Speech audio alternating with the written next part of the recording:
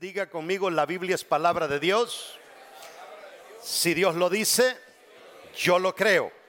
Si Él dice que tengo riquezas, soy rico. Si Él dice que tengo salud, soy sano. Si Él dice que tengo salvación, soy salvo. Y si Él dice que soy su hijo, soy importante. Por eso, de hoy en adelante, nadie más me definirá. El único que me define, dígale al vecino, es Dios, mi fabricante, el que me fabricó. Dele un aplauso al Señor. Quiero aprovechar para darle la bienvenida a las personas que nos ven a través de la televisión, a través de las redes sociales, desde este lugar muy al norte de los Estados Unidos. Le enviamos un caluroso saludo donde quiera que usted nos esté escuchando, en Sudamérica, Centroamérica, el Caribe, México, toda la nación mexicana, toda la nación americana, Canadá, España. Gracias por dejarnos entrar hasta la privacidad de su hogar. Lea conmigo Efesios capítulo 1, verso 11. Póngale mucho cuidado. Leer la Biblia es como comer pescado, ¿verdad? Hay que tener mucho criterio, mucho cuidado.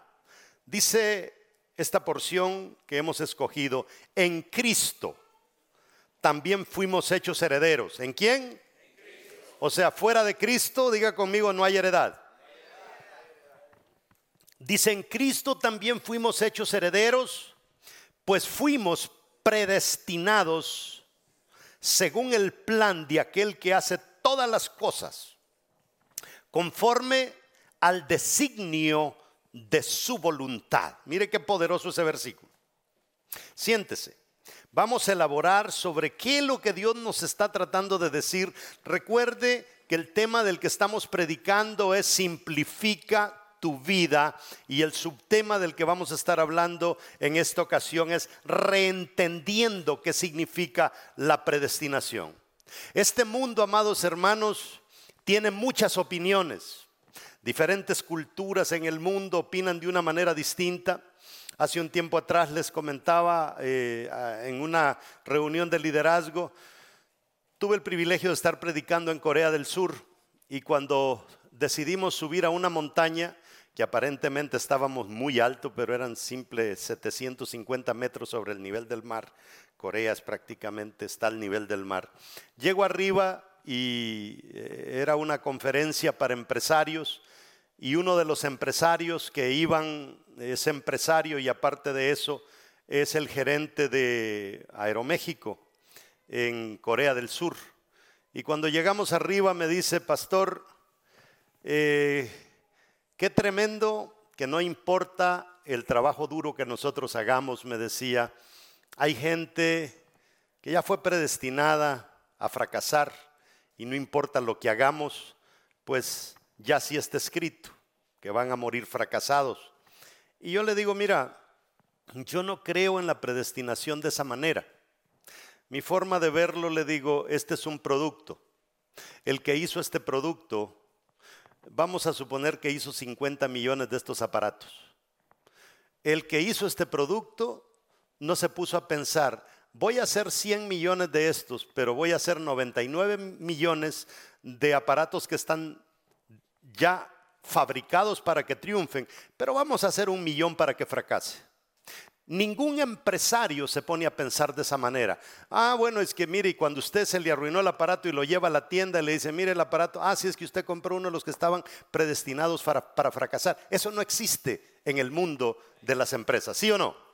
No existe, y mucho menos existe con nuestro Dios. Imagínese Dios, el Rey de Reyes, Señor de Señor, el papá de todos nosotros, ponerse a pensar: voy a lanzar unos cuantos millones de gente que va a ser lanzada a la tierra para fracasar. Yo no puedo concebir las cosas de esa manera. No sé si está conmigo. Este versículo dice: en Cristo también fuimos hechos herederos. No habla de fracasos, no habla de cosas negativas. Dice: pues fuimos predestinados según el plan. O sea, la predestinación no está hablando de un plan de fracaso, es un plan de Dios para que todos sus hijos cumplamos con nuestra tarea por la cual Él nos envió a la tierra. Y dice: el plan de aquel que hace todas las cosas conforme a su designio de su voluntad. O sea, no está hablando. Imagínense la voluntad de un padre que diga: es que a mí me fascina tener hijos que triunfen y tener hijos que fracasen. ¿Verdad que no lo podemos entender a Dios de esa manera? Quiero que entienda una cosa. Sus errores, lo repetimos, diga conmigo: mis errores no son más poderosos que los planes de Dios.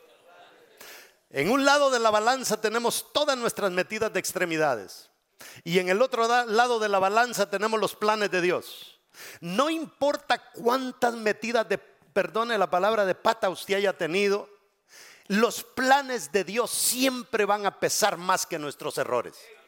Yo no sé qué es lo que usted está viviendo en este momento, qué es lo que usted está pasando en su vida, cuántas dificultades hayan venido sobre su vida en este momento, pero piense y créalo que nunca sus problemas van a pesar más que los planes que Dios tiene para nosotros. ¿Está entendiendo? Ningún fracaso puede parar el destino de Dios para tu vida, ninguno. No tenemos un fracaso en la Biblia simplemente cuando alguien se cuelga y se quita la vida, pero mientras usted tenga aliento, su situación todavía tiene remedio. ¿Está entendiendo? Dios siempre estará determinado, según el versículo que leímos, a cumplir con tu destino. Entonces, cuando Cristo vino a la tierra, encontraba a un borracho. Él no veía el borracho, veía el destino dentro del borracho. Cuando le predicaba a una prostituta, él no veía a la prostituta ni se ponía a decirle: mira, cuánto cobras, con cuántos te has acostado. A él no le importaba eso. Lo que a él le importaba era el destino que estaba atrapado dentro de ella. Nosotros cometemos graves errores. Creemos que el destino de nosotros va a estar en el 2019, en el 2020, 2021. Dios escondió el destino de nosotros dentro de nosotros. Por eso es que el diablo hace todo lo posible por desbaratar el concepto que nosotros tenemos de nosotros mismos. Porque si él logra hacer eso, hermano, mire, puede su vecino criticarlo, hablar mal de usted, y pueda que todos sus vecinos no crean en usted, pero lo importante es que usted siga creyendo en usted. Si usted sigue creyendo en usted, su situación todavía tiene solución. En sus notas vamos a escribir en la número 1, si usted tiene sus notas, escriba el tiempo y nuestro destino. Nuestro destino es precioso. Nosotros creemos que para hacer cosas grandes en la vida necesitamos dinero. Y sí, hay algo de realidad en eso. Pero no solo dinero. También necesitamos talento, ¿sí o no? ¿De qué sirve que tengamos dinero si no tenemos talento? Pero aparte de eso, también necesitamos buenas conexiones, que no las compramos con dinero. Pero también hay algo poderosísimo que Dios nos dio y nos abrió una cuenta, y a eso se le llama tiempo. A cada uno de nosotros Dios nos abrió una cuenta de tiempo que dice 60 años, 65 años, 70, 80, 90. El hermano que nos acaba de cantar dice que tenía 81 años, algo así. Él bromeando porque ya está bastante anciano, dice: yo soy tan viejo que cuando nací ya debía 3 tickets de estacionamiento. Pero algunos lo agarraron, otros no lo entendieron. Pero el tiempo es bien importante de que lo hagamos cómplice, ayudante, todos los días del destino que Dios tiene para nosotros. El tiempo, lo he dicho en otras predicaciones anteriores, lo podemos ahorrar, lo podemos cuidar, lo podemos gastar exactamente como hacemos con el dinero. De nosotros depende.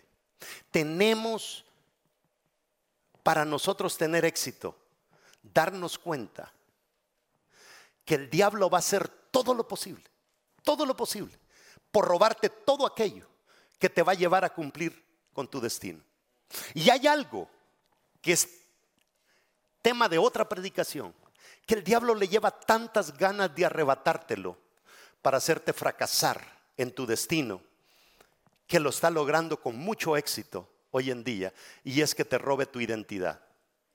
Tú no puedes llegar a tu destino, tú no puedes cumplir con tu propósito si perdiste la identidad que Dios te dio desde el vientre de tu madre. Con la identidad equivocada, yo no puedo cumplir con el propósito asignado.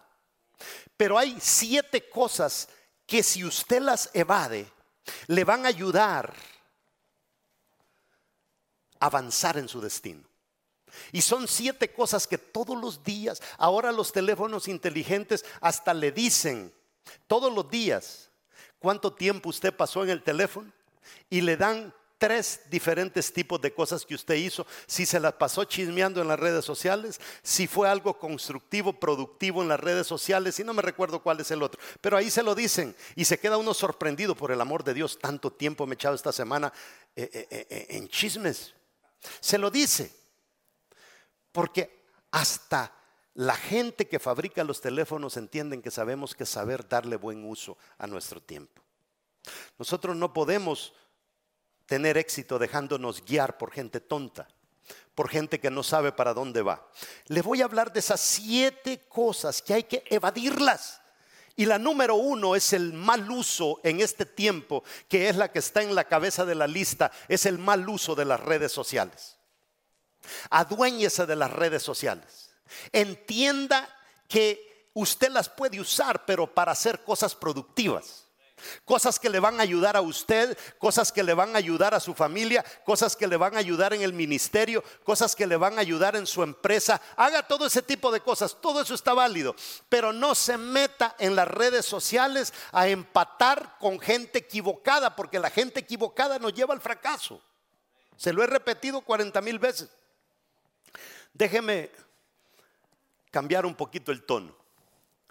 Dicen que había un hombre que un día se levantó bien moribundo, con sus ojos casi pegados, medio dormido y desvelado.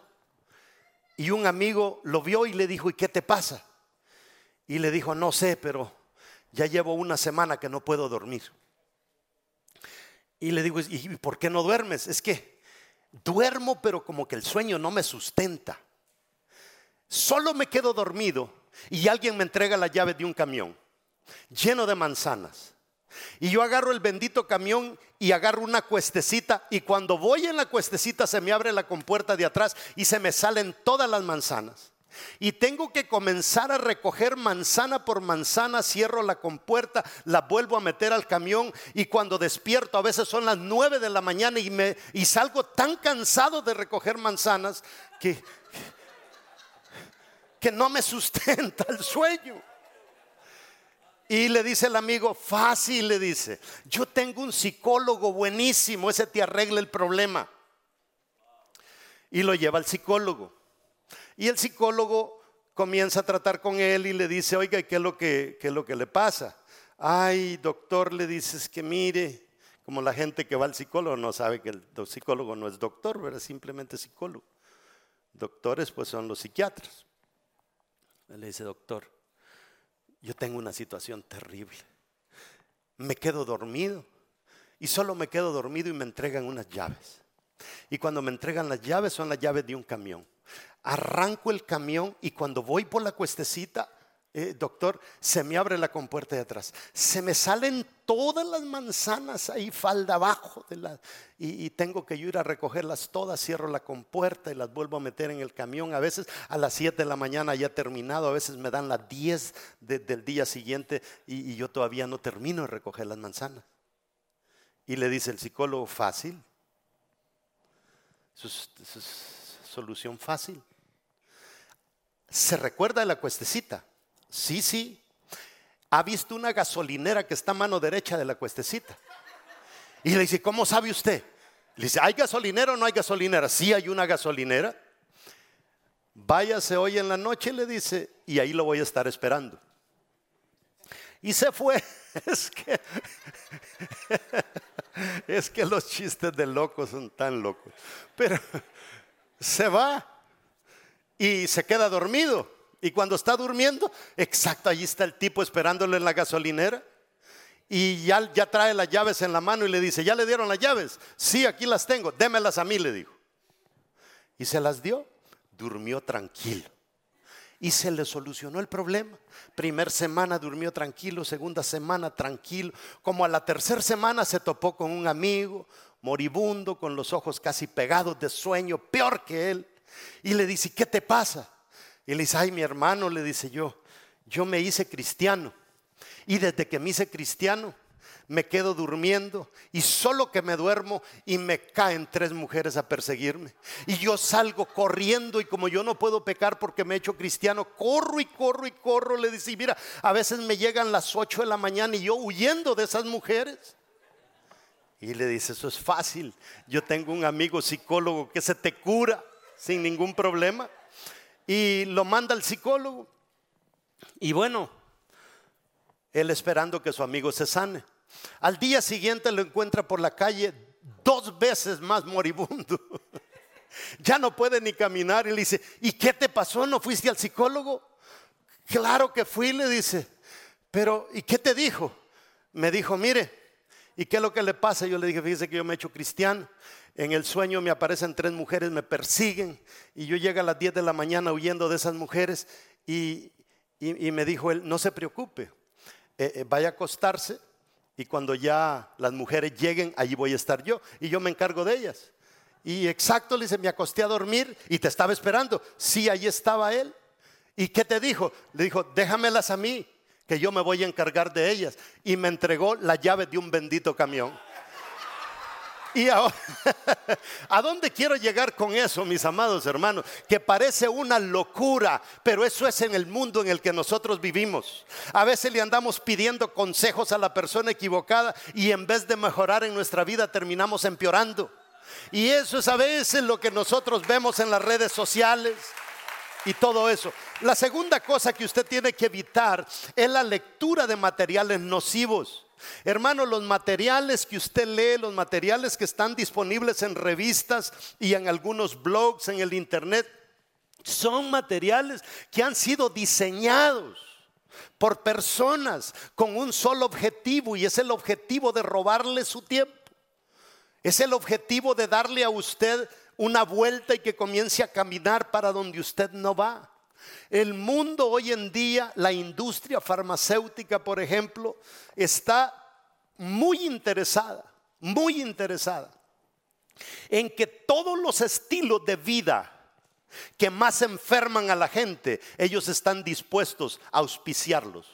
Porque saben que si enferman a la gente y ellos son los que fabrican los medicamentos, se van a hacer muy millonarios más de lo que ya son. Y nosotros estamos en su agenda. Entonces tenga cuidado con lo que lee. La tercera cosa, audios equivocados. Mire, el audio tiene una opción, play. No le dé play a cualquier basura. La mayoría, mire la fuente de dónde viene. Y ahora se le han dado de que le mandan a su muro, ¿verdad? Que videos, que cositas de audio. Solo mire de quién viene. Y si viene de una persona equivocada, ni se le ocurra darle play, porque a gusto puede estar usted en la mañana cuando de repente el bendito audio le roba la paz. Vamos, cuarto ya. Videos que te promueven ideas que no te ayudan a sumar, sino a restar. Esa es la epidemia que tenemos en las redes sociales. Video, audio. Como ya nosotros ya no queremos leer, ya no queremos escribir, entonces somos muy dados a escuchar audios y a escuchar videos. Tenga mucho cuidado. Número 5, gente que quiere tu compañía en sus vidas de desgracia. Hermanos, hay gente que están desgraciados, hay gente que está fracasada.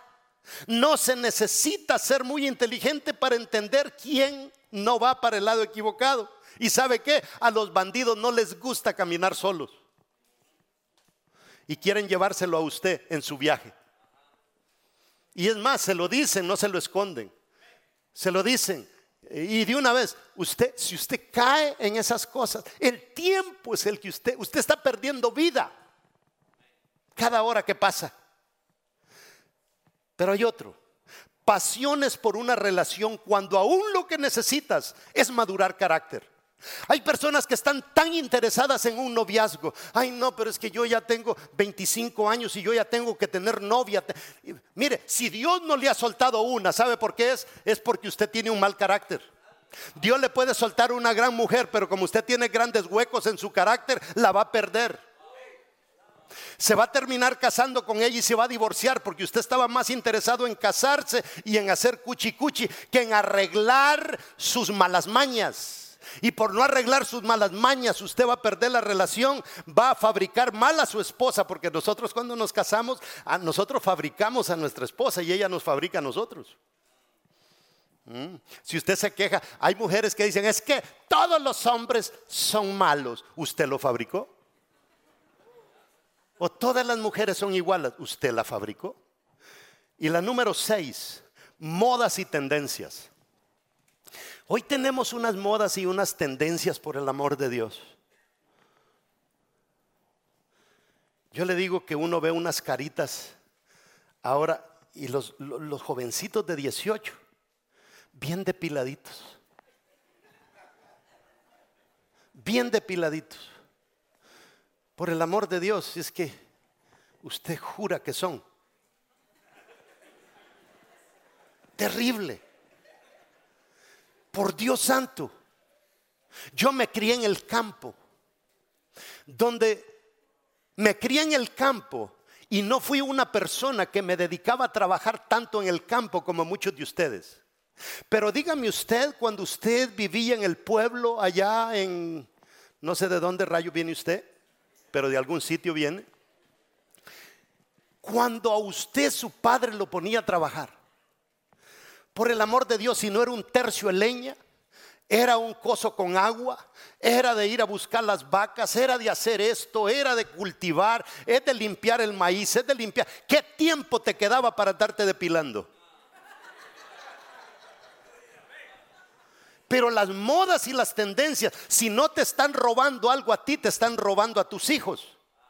Entonces tenemos que tener cuidado, porque todas estas cosas han sido diseñadas para alejarnos de nuestro destino. Y la última es romances fuera de tiempo y con personas equivocadas. Dios mío, cuánta gente se empata con la persona equivocada. Y es que mire, ya no se necesita ser muy sabio para saber quién va para donde tú vas, porque la peor cosa que tú puedes hacer es meterte en una relación con alguien que no va para donde tú vas. Eso es dañino. Pero a la gente no le importa.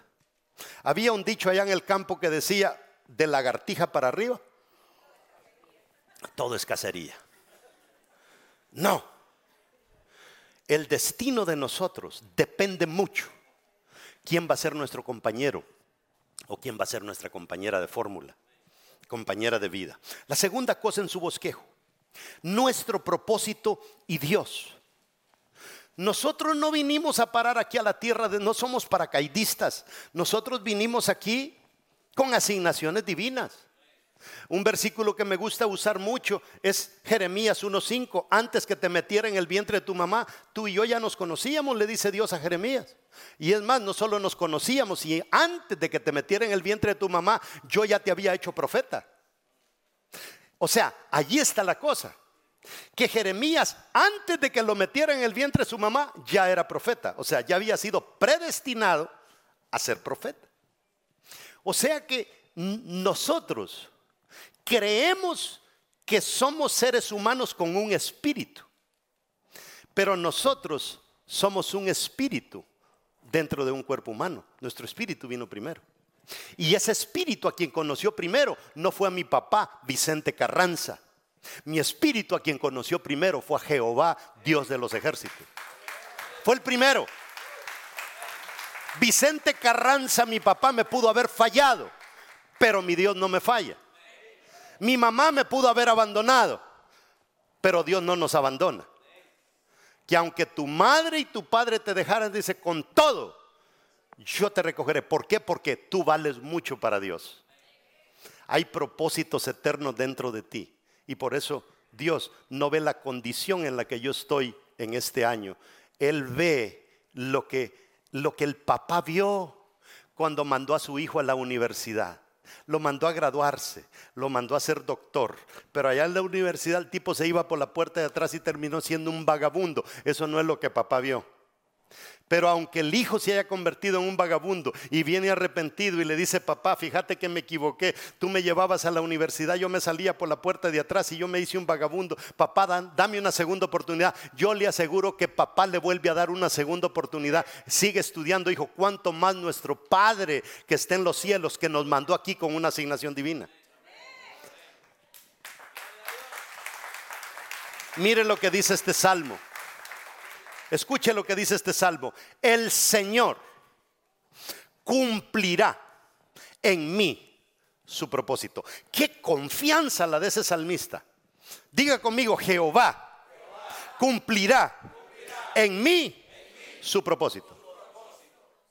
O sea, si usted se mete eso en su cabeza, que Dios va a cumplir en usted su propósito, y no se da por vencido, tarde o temprano, yo le aseguro que usted va a estar haciendo el propósito de Dios. Pero dice: tu gran amor, Señor, perdura para siempre. Y le dice el salmista: no abandones la obra de tus manos. ¿Qué le dice? No abandones la obra de tus manos. No abandones la obra de tus manos. ¿Quién sabe en qué etapa de su vida estaba el salmista? Pero el salmista sabía de que Dios, tarde o temprano, va a cumplir su propósito en cada uno de nosotros. O sea que Dios nunca abandonará aquello por lo que te dio vida. Nunca lo va a abandonar. Él lucha y lucha y lucha. Y quizá tú no eres ni la sombra de quien tú eras cuando tenías 15 años o tenías 16, que Dios quería cumplir su propósito en ti. Quizá te has alejado tanto de como tú eras antes, pero no importa. Dios agarra todo eso, toda esa desgracia que tú traes, y poco a poco va transformando las cosas con tal de darte una segunda oportunidad. Entonces Dios no abandona ni su creación, tampoco su propósito. Dios no te usa porque tienes vida. Tú tienes vida porque Dios te quiere usar. Eso es lo que tenemos que entender. Dios nos quiere usar. Esta pregunta es una pregunta muy importante, que es bueno que la contestemos. Si Dios no abandona la razón por la que me trajo al mundo, la pregunta es: ¿abandonarás tú la razón por la que Dios te trajo al mundo? ¿Te vas a dar por vencido por cómo te has equivocado en el mundo? ¿O seguimos creyendo como Dios cree? Si tu respuesta es no, quiero hacerte otra pregunta. ¿Qué estás haciendo que demuestra que te has tomado en serio la razón de tu existir? Tiene que llegar el momento, por favor, entiéndame. Tiene que llegar el momento que usted tiene que hacer algo que demuestre que usted está tomando en serio la razón por la que Dios lo mandó aquí a la tierra. Tiene que haber un momento de partida. Tiene que llegar un día que usted va a decir: ya basta, ya me cansé, no funciona. Él, nuestro Dios, quiere estar seguro que tú no pierdas aquello en lo que ya garantizó que tendrás éxito.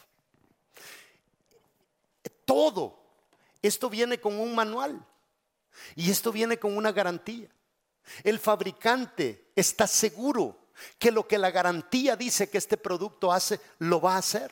Y de la misma manera, usted y yo nacimos con una garantía. Esto dice lo que usted puede hacer y lo que usted no puede hacer. Y cuando usted se toma la determinación y que dice: ya no puedo, ya no voy a seguir, que sigan otros, yo me rindo, mejor me pongo un lazo al cuello, mejor tomo veneno, quién sabe qué, usted le está fallando al manual. Y ese manual, diga conmigo, no se equivoca. No hay forma de que este manual se equivoque, porque es que Dios vio tu futuro aún antes de que te hiciera. Él lo vio y te mandó de la misma manera que un ingeniero y un arquitecto se ponen juntos y diseñaron este edificio y dijeron, así lo vamos a hacer. Hicieron una maqueta tridimensional, hicieron unos planos y exactamente en base a los planos y en base a la maqueta tridimensional hicieron este aparato, y tú viste la maqueta tridimensional y ahora ves el edificio y dices, qué igualito. Si un arquitecto y un ingeniero son capaces de hacer eso, ¿cuánto más nuestro Dios? ¿Está entendiendo? O te dejas convencer por Dios que eres importante, o te dejas convencer por el diablo que naciste solamente para malgastar oxígeno. ¿Por quién te vas a dejar convencer? El diablo sale ganando cuando yo fracaso, porque cuando yo fracaso, Dios luce mal. Y eso ni le conviene a Dios, ni nos conviene a nosotros. Y como siempre se lo he dicho, Dios está más interesado en que usted triunfe que usted mismo.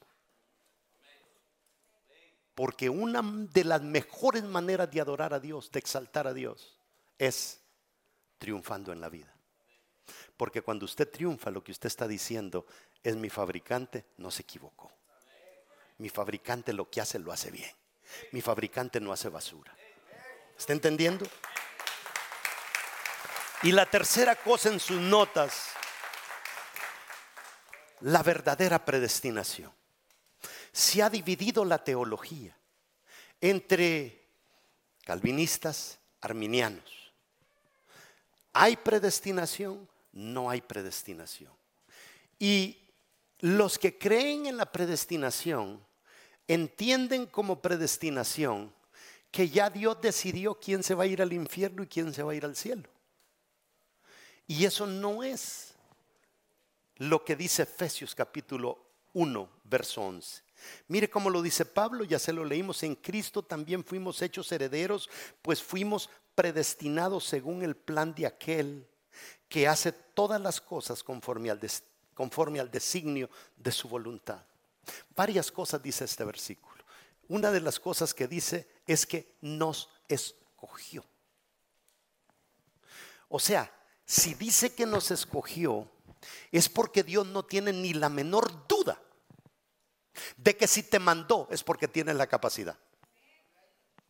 O sea, no hay manera de que un día nosotros nos muramos y lleguemos al cielo y le digamos: Señor, discúlpame, yo fracasé porque tú no me diste todo lo que yo necesitaba para triunfar. Dios te va a decir: mi hijo, usted a saber qué fumó, pero yo dentro de usted metí todo el potencial que usted necesitaba para triunfar. Si usted no lo encontró y si usted no lo aplicó, ese es asunto suyo. Dice que nos separó con su mano, así como el sembrador escoge la semilla. Eso es lo que está diciendo el versículo. El campesino, cuando va a sembrar la semilla, él escoge la semilla. Hace un tiempo atrás yo prediqué una serie que le titulamos, ¿cómo le llamamos? Crece. Y en esa serie hablamos de que hay buena semilla y hablamos de que hay semilla certificada. Y la semilla certificada ya trae un sello de certificación. Y lo que hacen los que cultivan, los que reproducen la semilla certificada, es que siembran, si es maíz, siembran un espacio, pero el cultivo del lado le meten la mejor semilla, de la misma que sembraron aquí. El cultivo de este lado le meten de la misma semilla que sembraron aquí. El cultivo de este lado le metieron de la misma semilla que había aquí. Y el cultivo de este lado le metieron de la misma semilla. O sea, la semilla la rodearon con semilla de primera. Y por eso le llaman certificada. Pero hay semilla que es buena. Aquí sembraron semilla buena, se reproduce y sale semilla buena. Pero aquí había semilla mala. El polen voló y le cayó a la semilla buena y ya la hizo menos buena. El de aquí era certificado y armado. Pero el campesino es tan inteligente que sabe qué tipo de semilla él va a sembrar. Y cuando él mete un grano en la tierra, él está seguro que si la semilla es certificada, todo va a salir bueno. De la misma manera, Dios nos agarró en el cielo como semilla. Y usted cree que Dios no dijo: es que este me va a hacer el trabajo. ¿Ah? Este pastor me va a predicar y este se va a volver tan loco que aunque lo quieran parar, nadie lo va a poder detener. Me va a costar, me va a sacar canas, pero yo sé que lo va a hacer. Tal vez tú estás sentado en la silla y dices, pero es que eso es con otras personas, pero no va a ser conmigo. No, Dios te escogió entre todas las semillas que Él tenía y te escogió y te mandó a la tierra y te sembró en la tierra. Y está esperando de que tú des cosecha como semilla certificada. Él no está esperando que tú fracases porque Él te escogió. ¿Está entendiendo? Él lo escogió a usted. Eso significa nos predestinó. Él ya sabía. Él metió en usted todo lo que usted necesitaba para triunfar. Él metió en usted destino. Él metió en usted herencia. Él metió en usted propósito. Él metió en usted potencial y te mandó a la tierra y te sembró. Él sabe que dentro de ti están todas esas cosas. Entonces, deje de venir a Dios con excusas. No funciona. Eso quiere decir que Él determinó nuestro final antes de que nos comenzara. El que hizo este aparato determinó el tipo de aparato que iba a ser y después lo hizo. Así hizo Dios con usted y así hizo Dios conmigo. Su vida no es un experimento. Su vida no es un error biológico. Usted está aquí porque Dios ya determinó. Él no le queda la menor duda de que te graduarías en la universidad de la vida. Que iba a ser difícil, que ibas a aplazar algunos cursos, pero sabía que te ibas a graduar. No te rindas, no te quedes a medias. No es fácil, pero tú puedes. Tú te puedes levantar de donde el diablo te ha hecho caer. Entonces usted puede vivir su vida a tientas y convertirse en quien Dios nunca quiso que usted fuera. Pero esa es decisión suya, no es decisión de Dios. Y el diablo feliz de la vida cuando a nosotros nos va mal. Y dice conforme a su plan. O sea, tú cuando Dios te manda... Por el amor de Dios, vaya al baño cuando salga de acá, mírese en el espejo y piense en esto, conforme a su plan. Híjole, tú eres conforme al plan de Dios. Tú no eres cualquier cosa. El que ya no te parezcas a la imagen que Dios tenía en su cabeza de ti, esa es decisión tuya. ¿Está entendiendo? Algunas versiones dicen conforme a los designios de su voluntad. Vamos concluyendo. Hermanos, ustedes pudieron no haber nacido, pero esto usted lo ha escuchado millones de veces ya, que habían millones de cromosomas que pudieron haber entrado al vientre de su madre, pero usted fue el que entró. Salió del vientre de su madre. Y no solamente eso, hay miles de personas en nuestros países allá que quisieran estar acá, pero no están acá. Usted sí. Eso quiere decir que usted tomó liderazgo, usted tomó decisiones, usted tomó determinación y vino a parar acá. Ya eso debe de darle a entender a usted que usted es una persona de vanguardia. Usted es una persona de delantera. Usted es una persona punta de lanza. Por lo tanto, no se comporte como un fracasado. No se conforme con derrotas que usted se haya notado en la vida. Levántese. Todo esto quiere decir que Él ajustará todo aquello que sea necesario ajustar de acuerdo a los planes que Él depositó en usted. Imagínese hacer tantos ajustes. Y esto no solo habla de lo bueno, también incluye tomar nuestros errores y convertirnos en testimonio. Imagínese cuántos errores usted cometió. Y quizá en vez de que usted diga es que ya no le voy a servir al Señor de esta manera porque es que soy una desgracia, he cometido muchos errores, y Dios te dice no te preocupes, esos errores los vamos a convertir en testimonios, y a través de tu testimonio lo que vamos a hacer es que vamos a ganar gente. Dios le da vuelta a las cosas. Eso quiere decir que si no pudiste terminar la escuela, si tú saliste embarazada antes de tiempo, te abandonaron, Él toma todo eso y lo trae y lo incluye en el programa conforme a sus planes.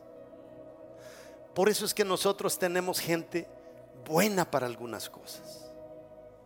A mí me ponen a aconsejar a un borracho para salir de su adicción al alcohol, y yo no sé porque yo no he sido borracho.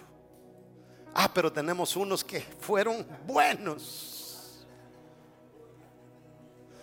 O pídame consejo cómo deja la marihuana. Yo no tengo idea, no fui marihuanero. No vaya a ser la que hizo un amigo que nosotros tuvimos cuando comenzamos a ser cristianos, que decía, es que yo tengo un problema serio, es que yo no sufrí en el mundo y no tengo testimonio. Dele gracias a Dios, decía, que usted tiene esos grandes testimonios. Y un día, ¿sabe lo que se le ocurrió? Dijo, no, es que yo tengo que ir al mundo para tener testimonio. Y se fue al mundo, hermano, y todavía no ha regresado. Omar se llamaba. Si me estás viendo, levántate, hijo. En otras palabras, escúcheme bien, cierro con esto. Mándelo por Facebook, tuiteéselo a alguien. Tus errores no son más poderosos que tu propósito. Tus errores no son más poderosos que tu propósito. Póngase de pie.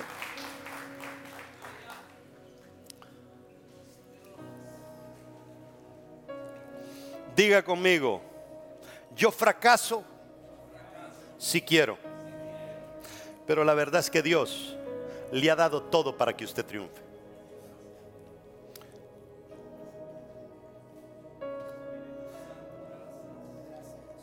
Hace años salió un libro que algunos de ustedes tal vez lo leyeron, por una persona muy conocida, y lo tituló El lado positivo del fracaso. Y en ese libro el escritor cuenta una historia que un día un ganadero de Texas estaba ordeñando su vaca. Y cuando estaba ordeñando su vaca, no sé a quiénes de ustedes les pasó, la vaca no le había puesto el lazo en las patas y la vaca le metió la pata en el balde y le botó, desparramó toda la leche. Y él comenzó a maltratar la vaca, y porque le había botado la leche. Cuando llegó el papá y le dijo, ¿qué haces? Esta bendita vaca me botó la leche. Y le dijo, deja de renegar, que todavía te queda la vaca. A veces nosotros nos preocupamos por la leche que se desparramó, pero todavía me queda la vaca, diga.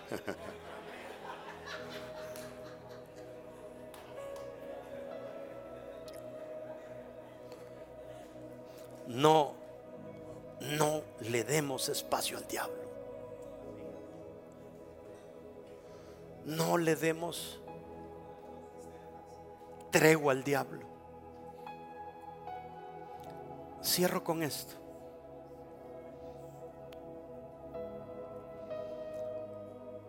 Dicen que había un rey que tenía 4 esposas.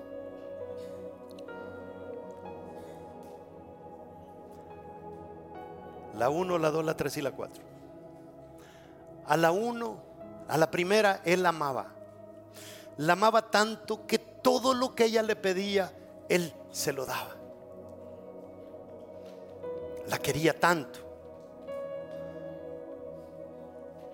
Ella le hacía un berrinche y él salía a ver cómo solucionaba el asunto. La quería más que a todas. La segunda, la quería, pero no la quería como la primera.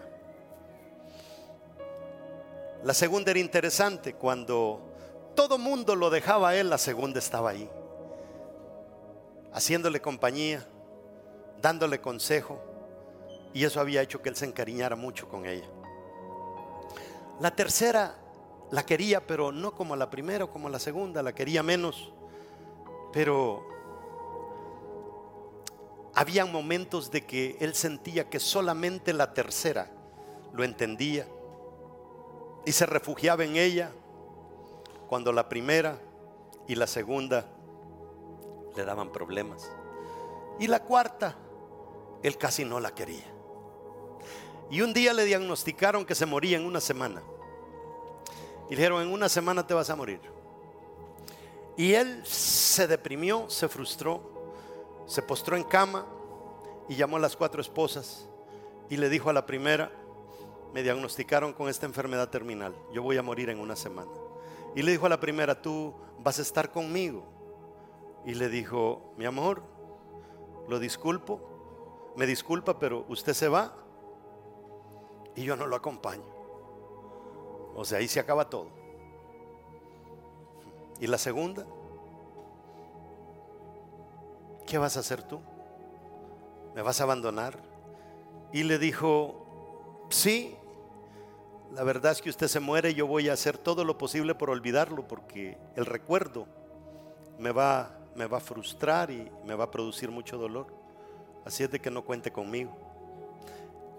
Y usted le dice a la tercera: usted se muere y yo tengo que conseguirme otro, porque yo, ¿qué voy a hacer sin usted? Tengo que conseguirme otro. Y la cuarta le dice: ¿y tú?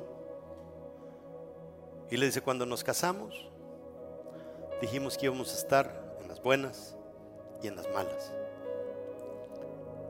Y el día que tú te mueras, si es posible, yo me muero contigo. Y usted dirá: pastor, pero ¿y eso qué tiene que ver con esta predicación?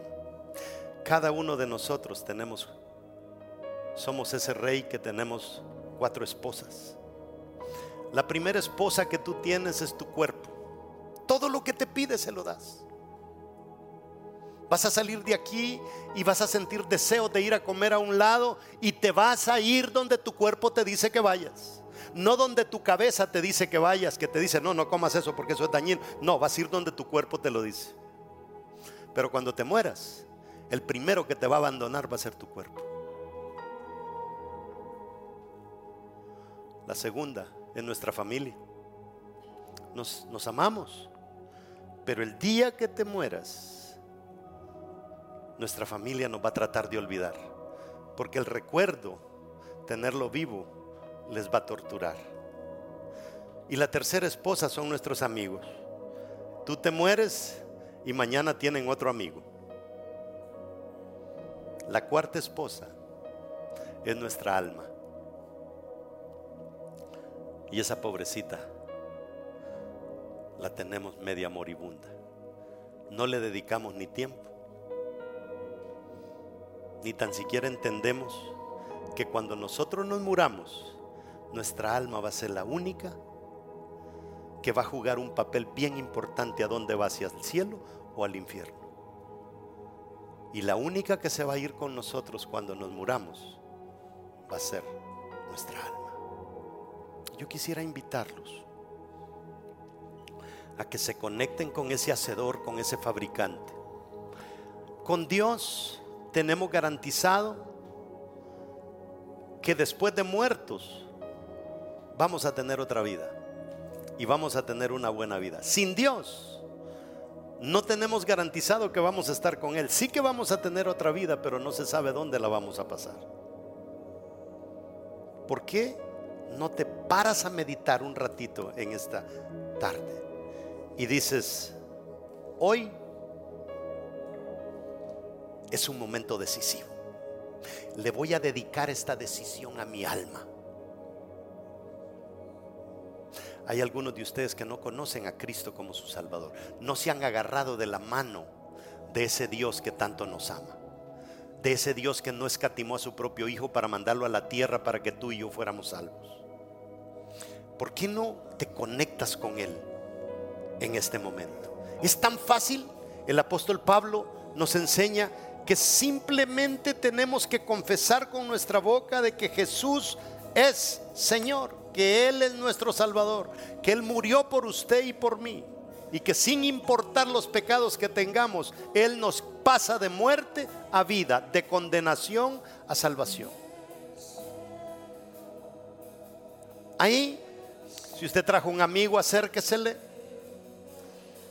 Si usted no tiene a nadie cerca de usted y usted no le ha entregado su vida a Jesús, no necesita prácticamente tener a nadie al lado. La palabra que le he predicado tiene que ser suficiente para llevarlo a tomar esa decisión.